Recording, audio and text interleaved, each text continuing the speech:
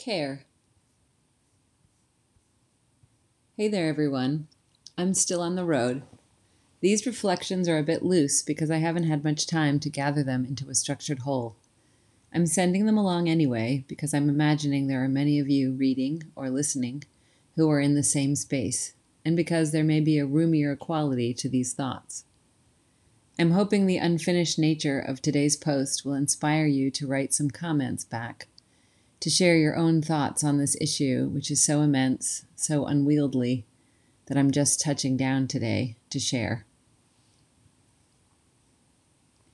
I'm sitting at the kitchen table with my father. In a month, he'll turn 87. I've come to visit and help him around the house. Today, he tells me he wants me to clean out his closets because his suits don't fit him anymore. I go upstairs and cover his bed with old towels to protect the bedspread. My father is tall, even though he's shrinking because his lumbar discs are degenerating. I stand on my tiptoes to pull the suit jackets from their hangers on the top bar. The jackets are thick wool, herringbone, stripes, or finely grained gray, black, and navy. There are patches of dust on the lapels, the pockets, and across the shoulders. It's a soft, spongy light brown powder, born of unopened closets. Some of the jackets and pants are still in plastic bags from the dry cleaners. I pull the suits in groups of 3 or 4, folding and stacking them in piles. I layer the dusty jackets and the dry-cleaned suits on top of each other. I load the stacks into trash bags and lug them down the 4 flights of stairs. The work is tangible, useful, routine, a cousin of forms of care work like tending the needs of infants or people with dementia. There's something about this kind of mundane work that acts on me like a sedative. I can't find myself, can't locate a feeling or a thought other than the next task ahead of me. My father is downstairs drinking coffee, and I'm loading his old suits into garbage bags as if I'm readying for an estate sale. I should be feeling grief, or nostalgia, or some kind of wishful something. Instead, my mind is vacant. I move on to the other tasks, my hands busy sorting magazines, throwing out old holiday cards, bits of ribbon, unfinished knitting projects. I try to connect energetically to all the other people who are performing this kind of task right now, in other houses, in storage bins, at Goodwill pickup lines. I try to feel what they're feeling. I wonder if I'm weird for being blank. I think of the people, mostly women, who looked after my mother in the years she was in end-stage Alzheimer's at a care facility. How patient they were. How badass. Staring death in the face day after day, and then going home to their own children, families, that second circle of need, their intimate world, pushing up and competing with the needs of people like my mother. I think of the people caring for newborns and toddlers. Feed, clean, bathe, laundry, feed, clean again. Laboring at the same tasks over and over until the last load of dishes is done. How the clean kitchen with its single lamp shining a pool of light down on the counter makes it seem like nothing happened, nothing was accomplished. They say care work is invisible labor. We see it only in its absence, when things fall apart.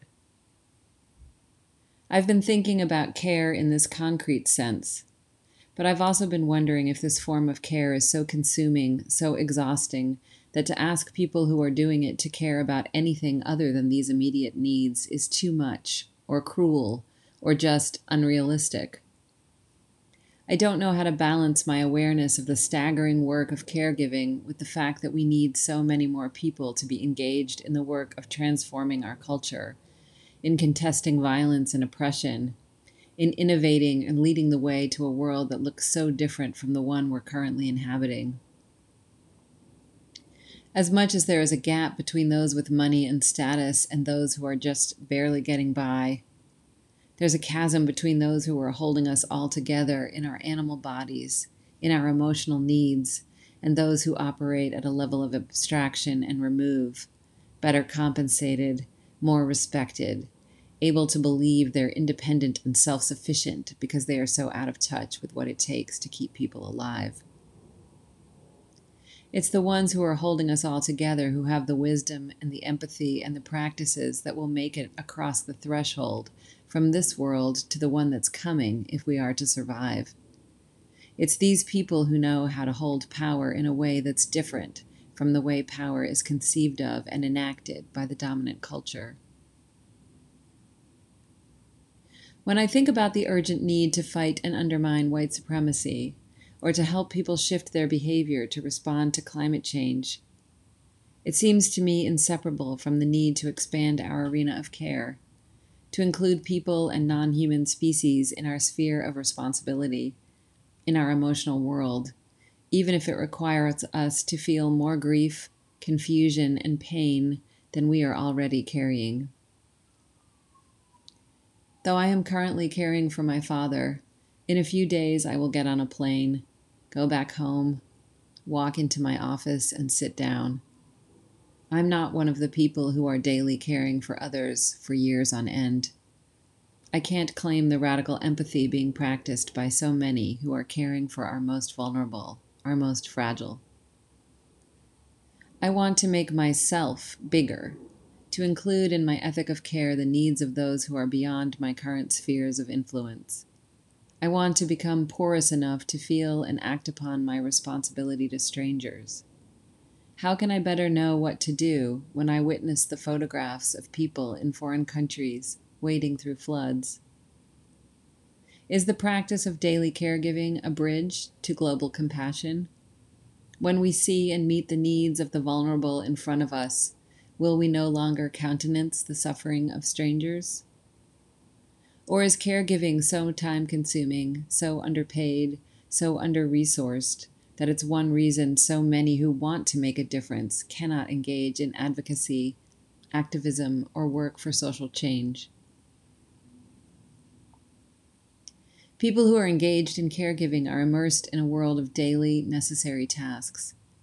They are already generous. They know empathy. They know sacrifice. I worry about these people, many of whom are women, not having room and space for self.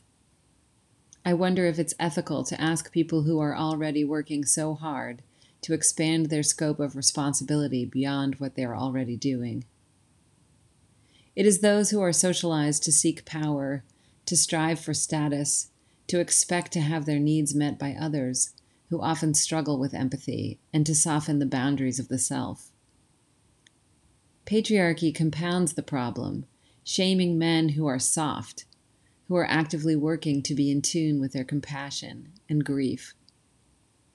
White supremacy sickens white folks, teaches us that care work is the province of those who are not white, that the work of tending the body should be less compensated than the work that focuses on the mind.